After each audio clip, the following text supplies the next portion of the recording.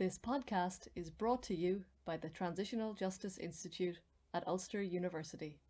Learn more about our work, including our taught postgraduate programmes in gender, conflict, transitional justice and human rights, at www.transitionaljustice.ulster.ac.uk.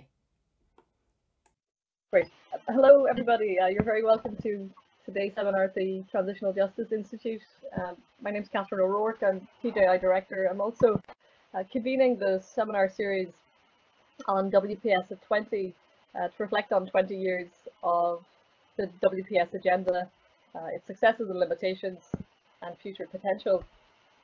This is the fifth in our series. Hopefully some of you have made it along to the others also. And just to make you aware that the other seminars, which look at queering WPS and conflict-related violence against women, women mediators and masculinities, they're all available now to podcast at the seminar series website, which is ulster.ac.uk/WPS20. And I encourage you to go have a look at the seminar series website, because in addition to the podcasts, you'll also see our plans for subsequent, our next seminars, which will be looking at, and indeed next week we have one looking at local perspectives on 1325 and the WPS agenda. So I hope you'll continue to join us. So today's seminar, we're really pleased to have Professor Christine Bell join us, and she's going to talk about WPS and peace agreements. And indeed, I think it's fair to say that we couldn't really find somebody better informed to tell us about the sort of impact that WPS had on peace agreement practice.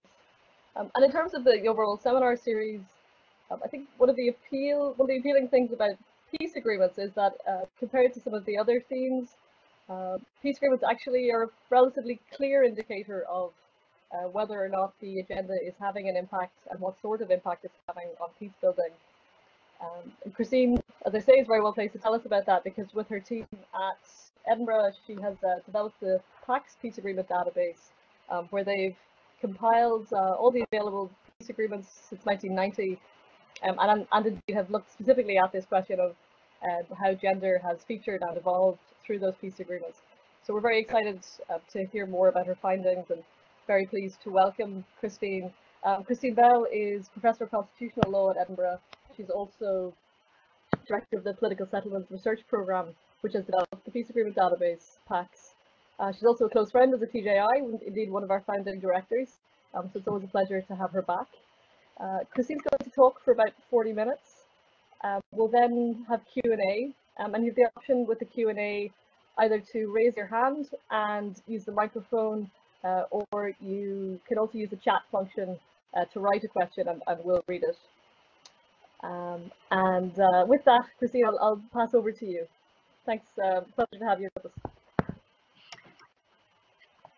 Thank you very much, and thank you very much to TJI for inviting me. It's a pleasure to be back. I'm a bit sorry it's just remote, but also just take the opportunity to congratulate TJI on the series, which we've all been following on podcasts and in person. And I think it's great to see the forthcoming anniversary being marked in this way. And TJI is just, I still am very proud of my association with it, because I think it just is the world's foremost centre around gender and peace processes, etc. Playing such an active role. So today, as Catherine mentioned, I'm going to talk about sort of what we know. It's a little bit data focused, but I'm sort of trying to raise it towards the end. And I'm trying to do two things, I think: give you a sense of a peace process practice, how it has evolved over the last number of years, and how the place and role of women within it has evolved, and then sort of show at the end what I think is really quite a changing global and local context in many peace process situations, and some of the unknowns that raises, as we enter sort of the next sort of decade or marker for the UN Security Council Resolution 1325 and the Women, Peace and Security Agenda. So we have, as Catherine mentioned, collected data on peace agreements. The peace agreements are just texts. They may or may not be implemented. But our purpose with them is not so much to compare one document to one document, but to try to understand the agendas that armed actors, states, and civil society try to create together, making commitments that they think will take them out of conflict, how they publicly document those matters. But in ways we're more interested in trying to have some comparative frame for processes, and our data and our definitions are deliberately broad to try to understand how processes evolve. And in fact, one of the most interesting things is just how slowly and iteratively they evolve over time. Whereas I think when I started this work, my focus, like everyone else's in Northern Ireland, was on this idea that we could get this one big peace agreement and then that would somehow bring peace. I think all these years on in Northern Ireland, people see that very differently, but also across the world.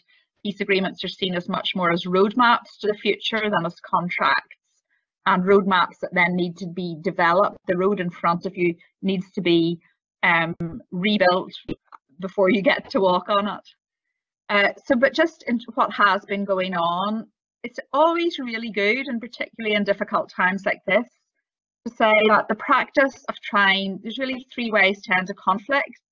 There is to, and conflict be ended. You either just wait and see what happens and who wins, and of course that's unpredictable.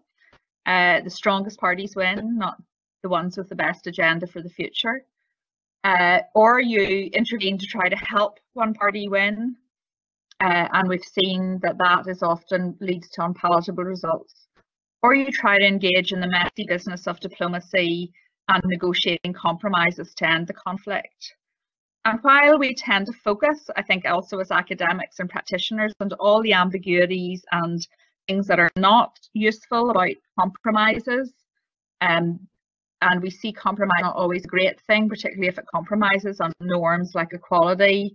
Actually, the human rights and equality outcomes of the third option are usually more palatable than the human rights and equality outcomes of the first two, and that really is my starting point. But the practice has been quite useful in terms of ending conflict. Through 2014, there was a year-on-year reduction in conflict from 1990 on. Those figures were reached by the conflict in Syria alone, hence the photograph. And while these processes were very good at in ways ending the immediate face-to-face violent conflict, they were less good at renewing establishing a positive peace, and of course that has gender implications in terms of the forms of violence that women suffer, their socioeconomic position. So they deal with direct violence, but generally aren't so good at dealing with structural violence. The scale of the practice, I think, is bigger than anyone realizes. We have on our database now over 1,800 peace agreements, tracing through from early stage, how to get to talks agreements, the framework or comprehensive agreements, through to implementation agreements. That's in over 150 peace processes, multiple peace processes, sometimes in one country. Just by way of people who are interested in doing more research or exploring this data in the future, we have everything up on a peace agreements database. The website's just www.peaceagreements.org, and you can see in this search mechanism here, I don't know if you can see my arrow, but there's a specific database dealing with gender, and in around a month we have a really cool little app coming that I'll make sure Catherine circulates, which also lets you know not just what gender provisions are included, but what strategies women undertook to get them there and what type of outcomes they had. This is the search interface, which is quite intuitive. In the main, we have focused on, these are handshake moments, I like to call them, of women, of main comprehensive peace agreements. But when we look at the data, the picture's a bit different. We've classified our agreements into ceasefire agreements, pre-negotiation agreements, that's how the parties get to talks, substantive agreements that only deal with some of the issues, more comprehensive agreements up the ladder, towards implementation, and then what we call renewal agreements. These are often very short agreements where parties who've moved back to balance just come to the table again saying we recommit to what we recommitted to before. I think what you can see very visibly from that is that the comprehensive agreements that are in the handshake moments of the slide before are actually the smallest bar, and in fact it takes an awful lot more time and energy and agreements to get into talks and implement what you've agreed before and after that moment. So in other words, when we look at comprehensive agreements, we just only look at one tiny slice of the moment peace process. Over the years from 1990, the pattern of peace agreements have paralleled the scales of conflict, which in ways is not surprising. If you have more conflict, you have more peace processes. And whenever we just looked at when and how do these agreements mention women at all, and I realize this seems like a very trivial thing in ways, just any mention of women. And I wouldn't claim that that's a gender perspective, and in discussion we can talk about what a gender perspective in a peace process or peace agreement would be. But what I would say is it's really hard to imagine any gender perspective having been adopted in the talks if there's no specific consideration of women or mention of them in the peace agreement text at all. So we sort of say this provides at least some very baseline evidence of whether any sort of gender perspective was adopted, although of course the idea of a gender perspective goes much broader than just whether women get mentioned or not, or equality issues for women get mentioned. But taking that very baseline measure, I mean, the results are sort of surprisingly stark. They do show that references to women have increased over time. And in fact, references to the specific of violence against women have increased over time. I've drawn in two lines, one which is 2000, 2013-25 was passed, and one in 2008, where there was a big flurry of resolutions requiring peace processes and agreements to deal with violence against women specifically. And there is some evidence that both of those resolutions had an impact that translated into more consideration to these issues in peace agreements. Catherine and I did an earlier disaggregation of the data, which showed also that agreements where the UN was involved did do this slightly better, had a slightly higher rise than other forms of agreement. What's interesting then about where this happens across the process is that it often, around 40% of agreements now that are comprehensive have some reference to women, but the numbers are really very low for ceasefire and implementation agreements. So I wanted to think a little bit about why that might be, and to understand a little bit about what are the issues at each stage of the process. And this, of course, idealizes a processes that are a bit more backwards and forwards and messy. And to understand what the obstacles are for women, because I think we have quite strong mantras now, I would call them, coming from women, peace and security discourse around inclusion of women, that often is based on an idea if women are just somehow at the table, it's women's equality.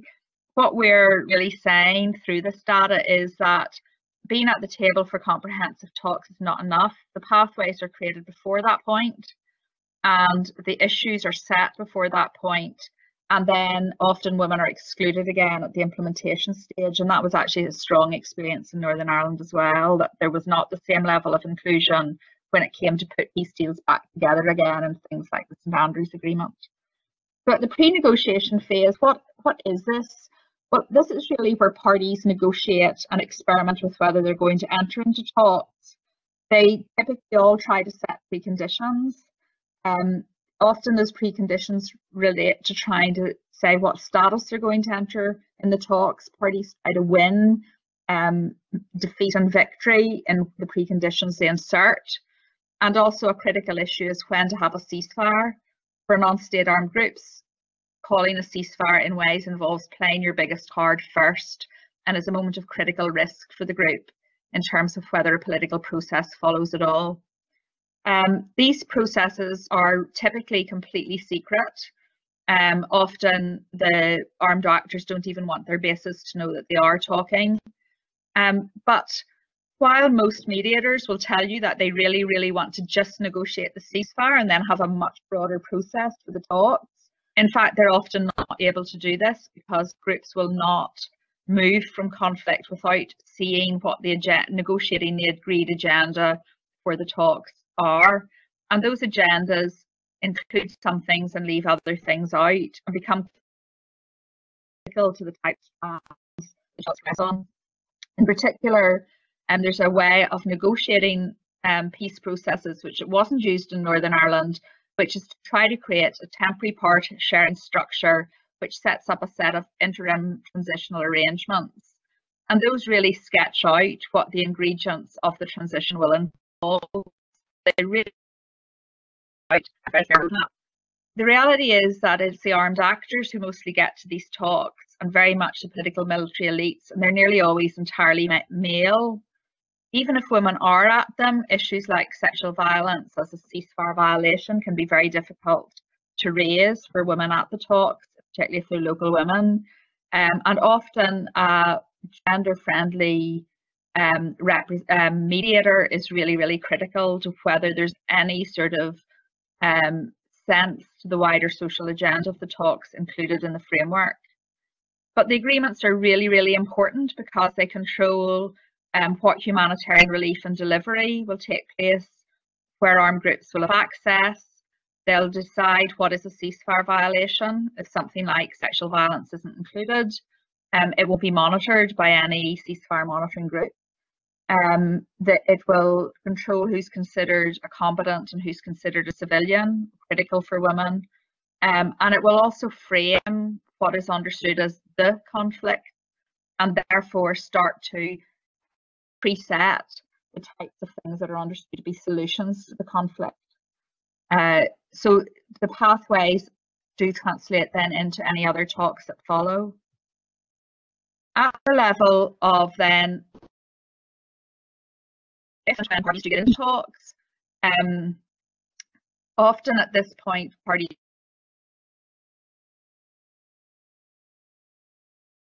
consider new constitutional agenda and structure of the country, even if they don't talk terms. And they usually set up broader processes and transitional mechanisms to undertake the pieces of reform that are needed to get from a situation of conflict to one of some form of governance and stability. The issues for women I think are here: who is there? Are they there? Are they there with status? They're really negotiations where women can have their agenda.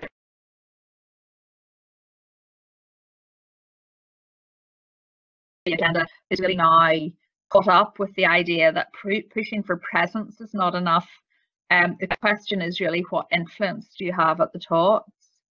And there are difficult issues here. We know from some of the best peace agreements that and I think an example for this is some, for want of a better word, input around issues that are critical for women across alliances. However, women, of course, just like men, have a range of political positions, even on women's issues and also on the substantive issues of the conflict, and reflect all political positions as well, and how you sort of balance that and enable a distinctive sort of women's agenda in the talks is really, I think, still something that's complex to negotiate within the talks and something that's complex to negotiate among the women's sector. So the issues that are raised, I've set out there, how women frame a common agenda. The key issues, this has been no sort of personal battle of mine, is that often really the balance of power controls a lot of what we might understand as the sort of marketplace of the talks process. Some parties are viewed critical to keep on board, are viewed not as critical on board. Some issues are resolved than others. Those issues and those groups won't necessarily include. And often what controls the power arrangements really is the form of power sharing agreed, because that will set up a government that works in a complicated way. And that's often where I think there is room to argue for women's quotas, etc. But it is a very technical and complex issue. And I can return to that in questions if you're interested. For women, the importance of this stage is that the agenda includes them and their issues, that the talks process includes them and their voice in some way, that they do win some role in the reform processes and transitional mechanisms where the process often will open up beyond the parties to the conflict. And it's important the agenda includes women. It's important that they win some sort of participation in the ongoing broader structural reform issues that will unfold. And in situations where sexual violence has really been a big issue, it's very important that sexual violence finds some way to be discussed. There are measures can be put in place. Moving on then to implementation stages. At this stage of a process, people roll out all the processes they've agreed to, including the reform session. But often we call this the implementation stroke renegotiation phase of a process, because parties never reach a Damascus Road, in my experience, conversion moment where they suddenly say, well, really, we are all for peace now. They often really trying to just shift their tactics from the battlefield to the negotiations process. And therefore, we've agreed things, they don't necessarily stop at that. They try to claw back a bit what they've agreed to. It's also really typical that conflicts have more than one armed actor, and that what political scientists call spoilers appear, or outbidders, people who try to make political capital out of opposing the peace process. And if they successfully destabilise the process over time, negotiations often widen to try to bring them inside the tent, as it were. So we end up with this jargon, but tent widening often happens. And that often requires new concessions and compromises that become overlaid on the first ones. And we see that in a lot of processes. You can see it very graphically in Afghanistan at the minute, where there's a sort of overlaid process with the Taliban, who were excluded from earlier phases of talks and agreements and establishing government. But it causes a lot of complications and new deals. Also, there will be new stumbling blocks and unresolved stumbling blocks that are difficult to implement. The issue, I think, the sort of challenges for women at this stage are keeping women included. Often the process, and I don't think we're really quite clear on the reasons for this, but often as side armed actors or side groups and deals are done, they're seen as side, and therefore everybody rushes off into a tiny narrow group again, rather than convening the type of consensus that has maybe carried comprehensive agreement over the line. Also at this stage, if women have been successful in their agendas for change, they'll be involved in transitional reform processes on public bodies. Monica, who I think I saw appear, eventually became head of the Human Rights Commission. And that multiple hat issue is a challenge for all civil society at an implementation phase, in many ways if they've been successful, but it also leaves people very thin around really keeping on top of monitoring and advocating around whether implementation is happening and dealing with the core issues it should deal with, including issues that are very important to women. So the importance, I think, for women and women's struggle at this point are for places in implementation bodies, for ongoing influence over ongoing talks processes, and seeing some real sort of embedding of social and economic and civil and political rights. About a year and a half ago, we tried to sort of dig into where we were trying to understand how implementation happened and where gender issues were translated in. And we found that only 7% of agreements signed in the last number of years referred to the specific manner of implementation of gender provisions. So implementation of the gender provisions itself doesn't get much attention. 25 agreements, which when you think of our numbers is not very many, discussed the role of women's involvement in implementation. 5 cases involved a new implementation body, which is required to include a designated quota of women or include a named woman. And some promoted the inclusion of women's organisations on commissions, and others included broad references to a gender perspective. And we found only 16 cases where women's group were signatories to the agreement, which indicates that they would have some role in implementation. So again, a little bit like our ceasefires data, women, even where women and women's issues were quite present in the comprehensive agreement, that sort of fell out again at implementation stages. I'm not going to read through that, but I think Catherine can make the slides available. But we tried to trace through the issues that Section 1325 specifically addresses should have a gender perspective, which include constitutional change. And these are the figures for those. 25 agreements referred to constitutional change for women and what types of references they incurred. Interestingly, where constitutional change happened, the figures were really quite good for whether those commitments were translated into the constitutional text. So it was quite interesting to me that if you manage to get a commitment in a peace agreement through equality being part of the constitutional text, that often does follow. We traced through the actual constitutional text. So 13 of those cases where the constitution was changed, the recommendations in the agreement were included. And 42 of the agreements mentioned gender quotas in the legislature, and that was implemented in 2/3 of the cases. So some of these sort of quite concrete references are things which need to be taken forward. That's a little diagram which will do that. I wanted then to mention, as I said I would do at the end, really how this context is changing. So one of the things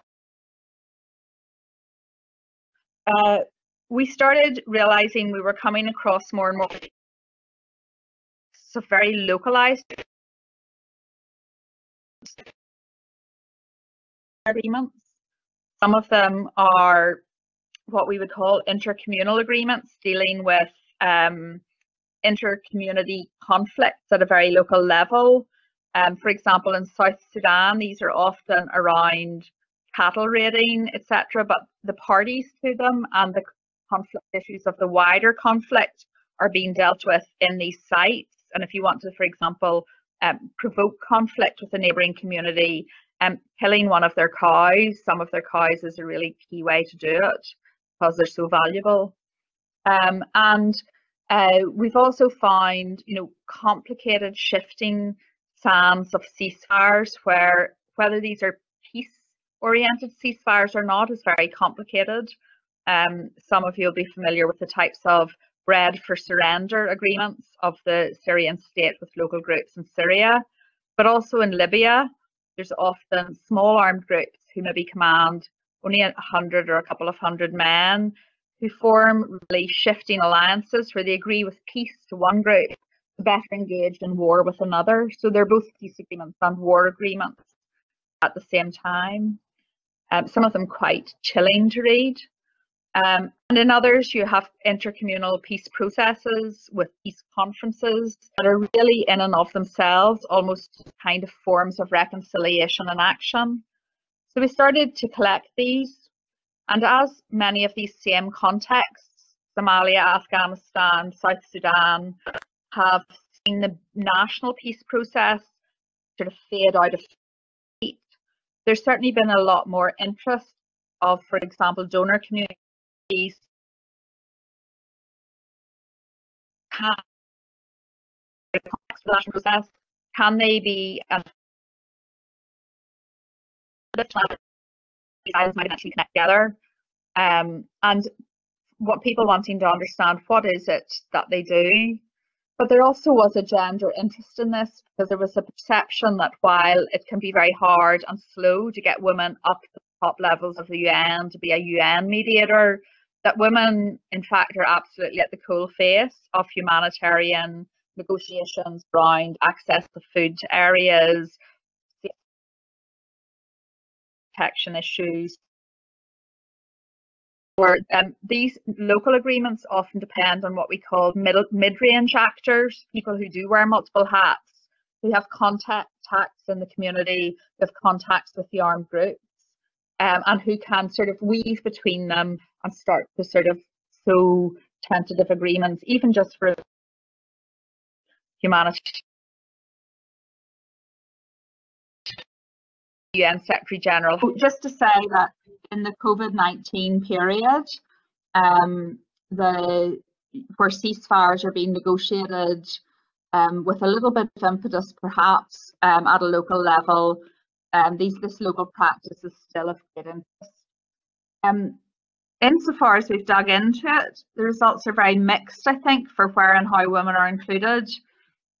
Sometimes in one agreement, women will both gain quite significant rights, for example, land rights in somewhere like South Sudan, but also young women will be swapped as wives, as collateral for enforcement of the agreement. And sometimes those two things can happen in the frame of one agreement, quite significant rights and quite significant treatment of women as chattels. And this, of course, also makes it a complex thing for Western donors who have normative commitments to equality to support the practice. We also do find women really engaged in the practice at a local level, but we find that when it becomes solidified as a formal agreement, often traditional leaders and elders, some of whom are women in fact, but many of whom are not, take over the sort of negotiation of the agreements and the supervision of them. So then it's a sort of mixed picture for women's inclusion and women's influence. The other level at which we see agreements where women are very excluded is that often now conflict is affected by external states and actors. So, for example, the wider regional context and actors, and in places like Syria, the big geopolitical actors are often as or more significant to whether a ceasefire will be reached than the local actors, the local conflict actors. And often the resolution of that dimension of a conflict takes place at high diplomatic levels without women involved almost at all. And in fact, there was a very graphic illustration of this around the 15-year anniversary of 1325, where one day the resolution debate itself had the greatest number of inputs and it lasted the longest amount of time. And a couple of days later, a photograph emerged of the diplomatic level of the Syrian negotiations, where there wasn't one woman in a room. I think there was one at the back in a room of about 40 people. So just to conclude, it's worth saying that a lot of agreement is resolved not really by reaching a final agreement, but by, in ways, building ongoing disagreement to the framework for governance. And I think this sort of shifting landscape raises some questions, and some of them are just very basic questions that have been around from the start of this kind of struggle. First of all, to what extent do we just assert women's equality and really have that as a mantra? And very much this is the international approach, that really, are women there? They should be there. Asserting these norms is important. And at what level do we engage? Do women have to engage in the political marketplace of the talks? Will mean compromise, not just on the main issues on the talks, but also for women and for their agenda. To what extent can gender norms be asserted? How do we get those to connect with this elite bargaining process. We've tried to suggest that there is a form of principled pragmatism to be explored in this space, where women often have forms of transnational influence which give them some leverage, where elite bargains engage in intergroup ideas of equality, which leaves a bit of space to pressurise those agendas to open up, include equality for women and indeed for non-aligned minorities. And also these processes rarely immediately embed any idea of politics as normal. Transition continues really indefinitely, and that means there are moments of new negotiation which create opportunities to get kind of make equality gains, often in strange and opportunistic ways. And some of the abortion and same-sex marriage gains of the Brexit negotiations would be an example. So there are moments of new opportunity that arise in a different way than they would in politics as usual. And this may seem an unsatisfying way to work, but this is our idea of, well, it's both principled, but it is pragmatic about taking the reality where you find. Well, Christine, you seem to invite some further questions about the difficulties of devising shared agendas. Mm-hmm. I wondered if you wanted to say something further about that.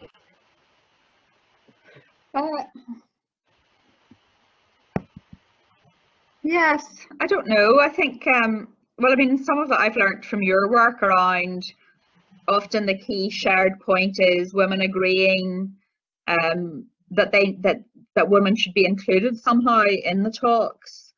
And often that is actually a point of sort of common mobilization, even though that seems like a very thin type of agreement. But my sense is that it's kind of important. And the task that women are asked to do in these talks is really, really complicated, because really they have to figure out agreement among themselves, figure out a way to influence the talks that aren't designed with those issues at time, and try to bring that together. And I mean, you see this in practice, posing challenges to groups like the Women's Advisory Board in Syria, you know, who at the same time are desperately trying to influence talks. They come from people who align with different sides in the conflict and different groups. So having a common position even in the talks is really difficult. And at the same time, they face levels of pressure and attack and responsibilities to connect to people outside the talk, and not facing at all. And you know, just even on human terms, the kind of difficulties of that are really huge. This one, from Nicholas Pugh. Is there an extent to which women's groups, in asserting their narratives, have been historically viewed as a spoiler element by two equally patriarchal sides? I think that does happen, but also in some of the sort of most internationally mediated processes, where there isn't much of a process at all, I would say that mediators still do play a role in feeling very cautious as to whether they can have any really role outside the armed actors. So I'm sometimes surprised by how strong that, I think the caution is right, but I think there are ways to set up other modalities to at the same time gather women's input in ways that wouldn't be disruptive. So I think that there's different groups exclude. I think many of the people involved in those talks, including the mediators groups, have this focus of just, we have to focus on the only issues that are stopping the process around use of violence. And so these broader agendas are seen as fine and nice, but not things the process can afford. However, longer term, often these are the issues the process needs to have included. if the process is to have any traction and to hold. So quite a good example was actually in the Yemen process. To everybody's surprise, in December a year ago, there was an agreement with the Houthis around the Hodeidah and Stockholm Agreement, agreeing ceasefires and modalities. You know, and really there was nobody but that diplomatic process involved. There was no reference to women anywhere in any of the ceasefire terms. It was very striking, given that it's almost, you know, you almost would regard as de rigueur now to put some sort of phrase in that referred to women, because you know you're going to be under pressure if you don't. So even if it was meaningless, you would sort of expect somebody to try to include it, and it wasn't there. But similarly, there were just no modalities for implementation of that ceasefire, and most local people looking at it said, well, when we looked and could see that there was no way to really implement it or police it, we had a lot of skepticism about it. So, you know, one can only surmise that the space to build that in was understood not to be there.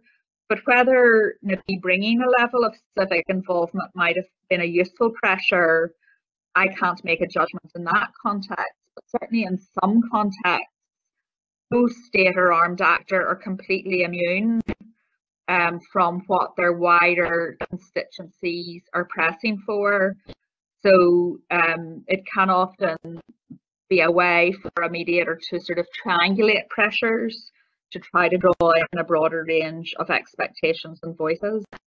But I do think that more than sometimes, in particular, the international women's movement or women's organisations realise, it's not a case of people being hostile to women, and it's not a case of having to shout the mantras louder or just get women somehow along to the talks, but that people see themselves as under structural constraints. And unless we have a way of reassuring them that there are ways of addressing those structural constraints, we can shout the mantras as loud as we want, but it won't change things. So, I mean, I think the question makes a point in that regard. In your own experience, I mean, are there some arguments that are more effective than others when making that case for inclusion? I mean, I think there are, but it's not necessarily an answer I would want to totally like and accept. If you can persuade mediators or even one of the armed groups that including your issue makes it more likely that you'll reach agreement, then your issue is more likely to be included. So if you can think of all the arguments that say, well, you know, I think some of these arguments were employed in Northern Ireland, so saying, well, you know, if you have a debate about Catholics and Protestants in the police, it becomes, is it their police or ours? If you have a conversation about how would the police force look more like the broadly diverse community it serves, which includes on women and race and a lot of other issues as well as sectarian identity, then in ways that becomes an easier conversation, not a more difficult one.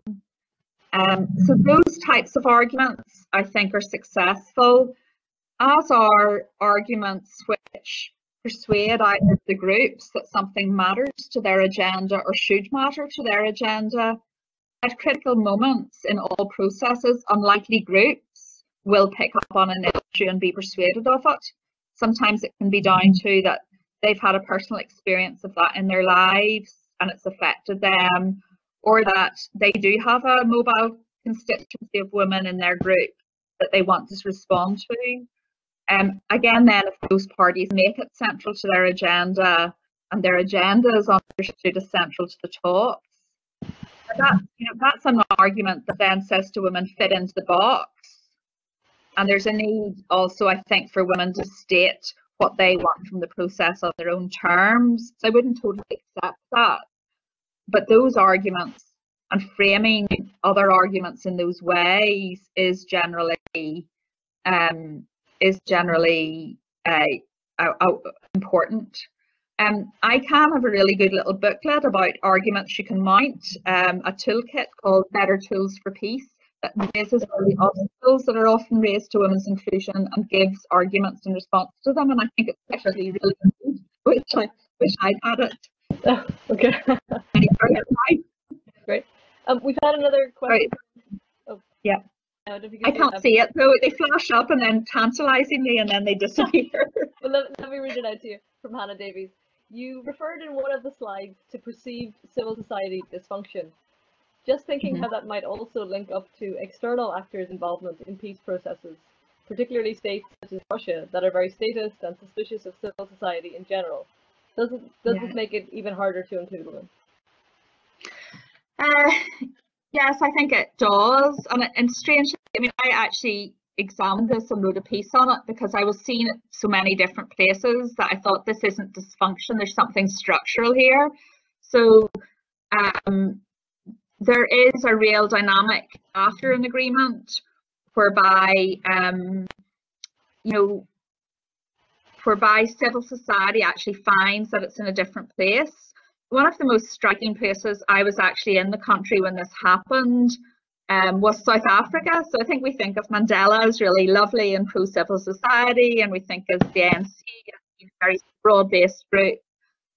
But in fact, a very short number of years after the transition had happened, civil society were very critical of some things the ANC was doing in government. And Mandela made this absolutely blistering speech saying, who are these foreign funded people? No, they need to go away now. We're the government. We are the civil society for the people. And civil society, who'd viewed themselves as fellow travellers in many ways during the conflict, were absolutely sort of flummoxed. They were really stung by this and really taken aback and by surprise by it. But these types of power dynamics change. So people that were very pro scrutiny of the government when they were in opposition are not necessarily quite as pro when they're in power, particularly if they view themselves as having been the good guys who finally got to do some good. And also then just people move around. So civil society actors go into leadership positions elsewhere and funding becomes much more difficult. South Africa was a really good example of that, where everybody was funding during the conflict, but people then said, right, it's sorted, and walked off. So I think that does make it much more difficult. And it means that, and I think also a very surprising thing as well is, often then the new governments move to set up regulatory frameworks for civil society, and some of that's just because there's been no governance of charitable giving and things like that, and they'll also be under all sorts of donor pressures around corruption. But those civil society frameworks are often also about shutting down civil society in practice. And in the number of laws that are passed in post-conflict periods, shrinking the space for civil society, and notoriously civil society space is being shrunk anyway. But that's really, really common. So I think there are a set of structural issues that then mean it's very easy to say, well, civil society is dysfunctional. Look, the script was great for 10 years and now it's a sort of a basket case and we can't fund it. And then that means that the precise point where you really need to hold parties to the commitments they've made, if any change is going to happen, then everybody's slightly in chaos. You referred in passing there to COVID-19. I wondered if you had anything further you wanted to add. I mean, it's been quite interesting, really, the Secretary General's call and then the sort of, actually the response by armed groups to it. Yes, well, we've been doing quite a lot of work and working with other groups, collecting data around what is happening. And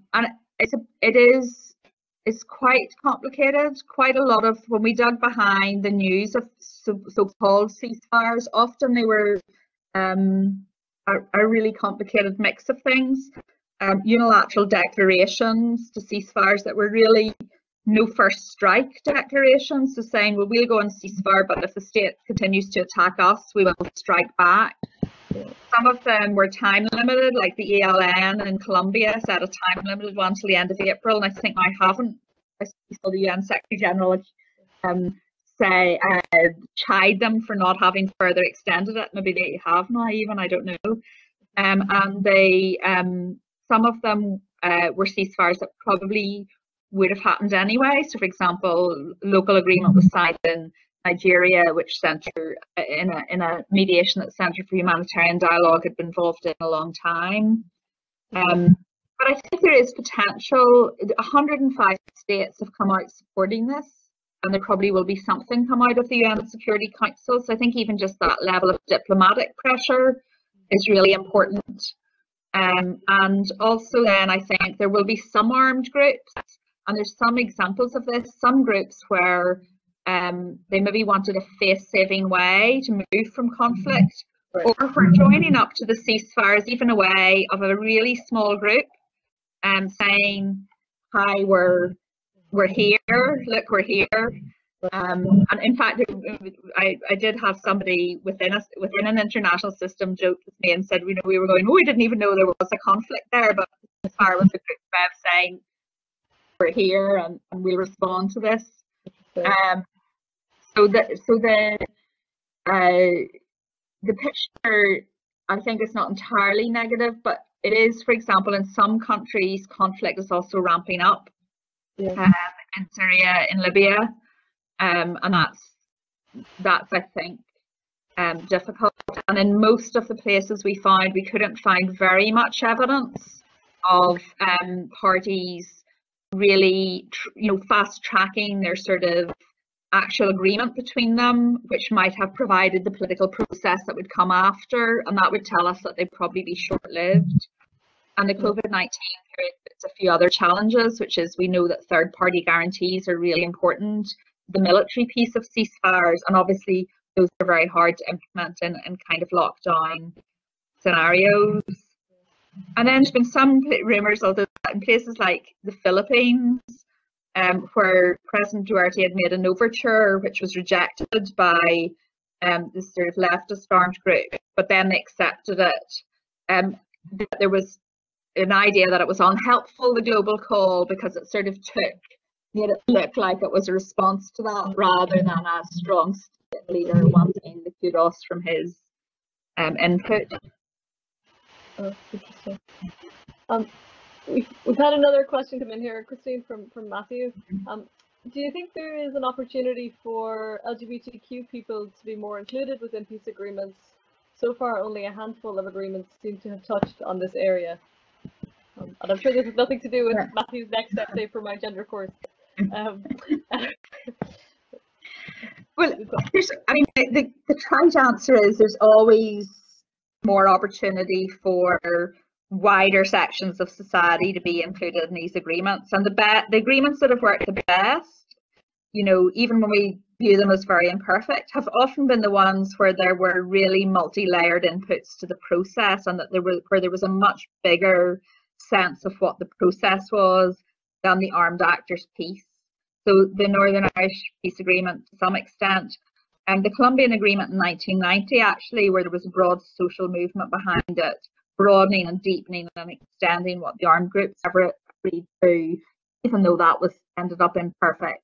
The recent Colombia Agreement, Burundi and Nepal, and these agreements, if you read any accounts of the process, there were multiple inputs, huge social movements behind them, very messy processes in ways, but there was a depth and a texture to them that you do see reflected in the processes that followed, even though those all narrowed down in ways, in bad ways as well. So implementation in all those cases is far from perfect, but the starting point of the agreement were notably some of the best ones. The LGBTQ issue, there are some references, and I'm sure if you've asked the question, you've been pouring through all 100 pages of both versions of the Colombian Agreement. But the Colombian Agreement, I think, is the agreement that dealt the most with this issue. But then, of course, when the referendum was lost, and partly lost because of complex alliances, which included sort of fundamentalist church alliances, that piece of the agreement and the whole gender diversity element was rolled back on. So it just showed how vulnerable that was to push back and to change. You know, Northern Ireland and Wales has showed the uneven gains that are made different points through weaknesses and opportunities, and that it's quite sort of unpredictable both ways. So, you know, early on there was the inclusion of sexual orientation in the equality agenda, and that was really because civil society mobilised around that agenda, and you know, equality groups consulted on, do you want this to be just Catholics and Protestants and women, or do you want it to be everybody, because that is going to make implementation more complicated? And the clear response back from all the groups was, we want it to be everybody. And so Northern Ireland actually had some of the first provision on sexual orientation in the equality section 75 duty, but of course the outcomes for LGBT people were very, very poor because of the mechanisms of power sharing. So again, you see sort of these diametrically opposed things happening at the same time, and then these moments of opportunity that would be unpredictable, but which shows in some level that continued civil society pressure and movement, you know, can burst out, can seize the opportunity when it arises, and by keeping these alliances of change going, you can create moments of opportunity. Is this going to be a standard thing? I think it's just really going to agree. I think on our database there's something like 6 references to LGBT, and like 2 of them are negative in the sense of banning homosexuality and things, and some of them are positive. I'm always a little bit cautious generally about trying to argue that everything we want in life should be in the peace agreement. Like, I'm all for everybody being included, but again, I think there is a marketplace where, you know, there's also merit to saying the peace process, and particularly where it involves armed groups, is just one strand of the process, and we need to not think about everything going into that, but we need to think about a good enough agenda, and then where else the peace process needs to happen and be supported and given a structural place. And, you know, so in other words, you can ladle everything in to the one process and the one agreement, or you can put that one process and one agreement into its place. And that actually was a little bit of the Colombian approach in the last agreement, to say, well, this is just one strand in a process that needs to have more than one strand.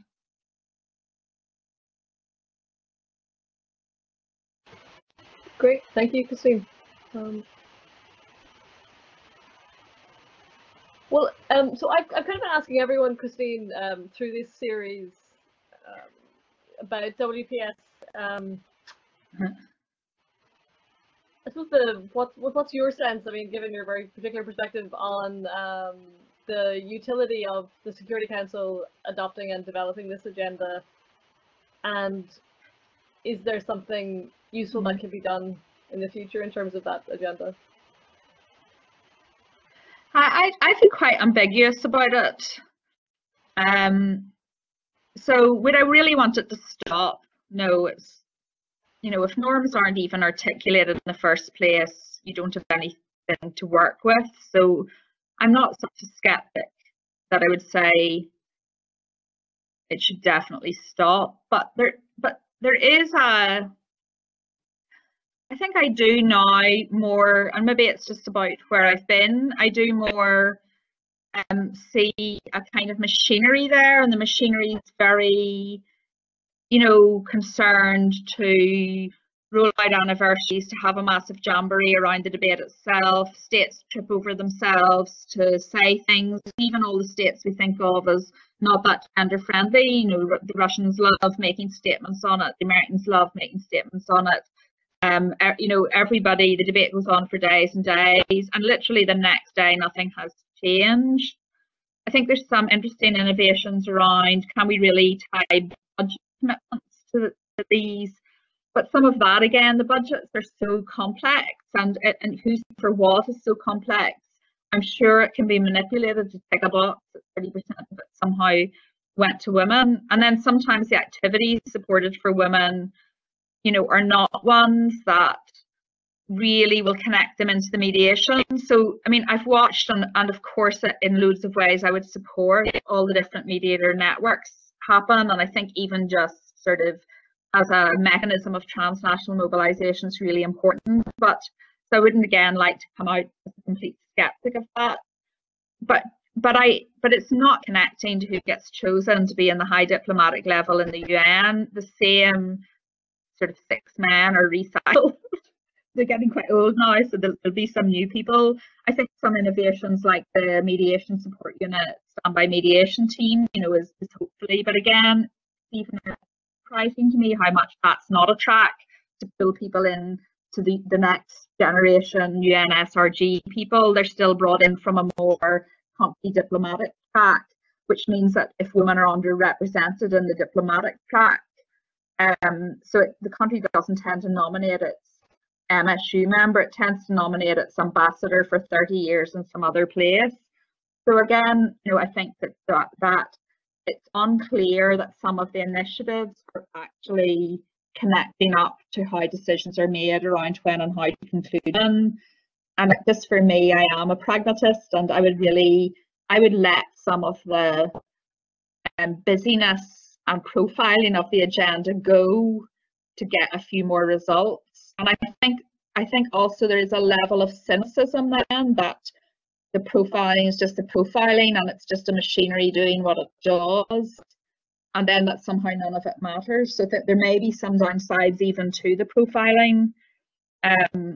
You know, so I'm not sure what you do. International diplomacy works the way it does. You know, the UN Secretary General's call for a ceasefire has had some effect and has created a momentum. So I wouldn't throw these things out, but it's hard not to get increasingly cynical as to what they're really achieving. And I think when you find yourself becoming cynical, then thinking what would make a difference is really the next question. And I don't have easy answers to that, except trying to connect the agenda and the principles with some sort of idea of what the strategies and arguments are that cause change, even if that's a very uneasy conversation. Because it's uneasy to engage in debate and negotiation over what rights you're entitled to. That is a thing we don't sort of, as rights advocates, think of ourselves as having, that we should have to do. But there is an element of all rights have to be translated into practice, and that takes political negotiation. Someone else had a question, Catherine. Lost again. No, it's okay. I'll read it out. Yeah, thank you. Thank you for that answer. It's from our TJI colleague Lena Maligan. Has the inclusion of women in peace processes implied the inclusion of better socioeconomic rights provisions for women? You referred, for example, to land rights. Analysing the PACS data, are these rights central to women's agenda? Well, it really depends on the context. So, for example, in Guatemala they were, and particularly for Indigenous women, you know, in other contexts they're not. We do see the land rights issue in local agreements in Africa, but then I'm always sort of wonder about that. The local agreements are quite tied up with local processes, village courts, village sort of local justice processes. Either are one and the same process, or they sort of piggyback and use them. And there actually have been a lot of quite interesting progressive things going on and how those processes deal with land rights generally. And I think also what can be quite surprising is in places from South Sudan to Papua New Guinea, sometimes chiefs and traditional leaders increasingly are women. So it's not, so again, this idea that all those roles, because they were traditionally male, always are male, is not actually right.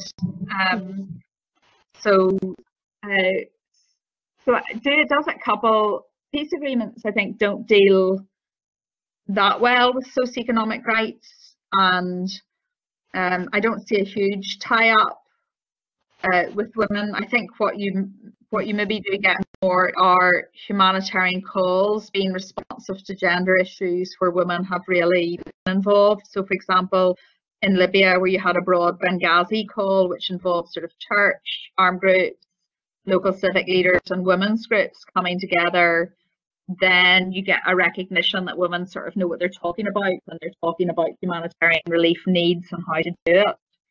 And you get a kind of inclusion there. But I feel like I don't sort of see an easy tie up, but I think that's more just because agreements and who participates don't quite tie up that neatly anyway. Yeah. Okay. Okay, well, there's I don't have further questions coming in, so I think this might be a timely sort of place just to wrap up, and to thank you again, Christine, for your time and your inputs, and thanks everybody for attending. Have you got anything you'd like to say by way of conclusion, Christine? No, just I'm sort of, you get no sense of there being anyone there, and the fact that I used sound was wonky hasn't helped. So if any of you really are out there, apart from the people that ask questions, it's really been a pleasure to talk to you. I hope somebody got something useful from it. And please look at our website and our data, because we've lots of really simple, nice things, including Women and Ceasefires Guide, if any of you are working on that right now. And for any of you that are actually sort of practitioners in this area and doing this lobbying, I think, you know, there's our resources, there's increasing gender emphasis in the MSU guides in the UN. I've put resources on the end of the slides. And there's also, I think the ICANN materials and videos and things are really, really good and really good for training purposes. So just, if you haven't looked at all those, I would encourage you to. And then the only other thing is we have our app, which is coming out in about a month, and we'll start tweeting it. If you see it, please retweet it. It's just a little simple thing, but it's quite cool and we're very proud of it. And it will give you easy access to information about provisions that have dealt with gender and strategies and implementation results. Thanks.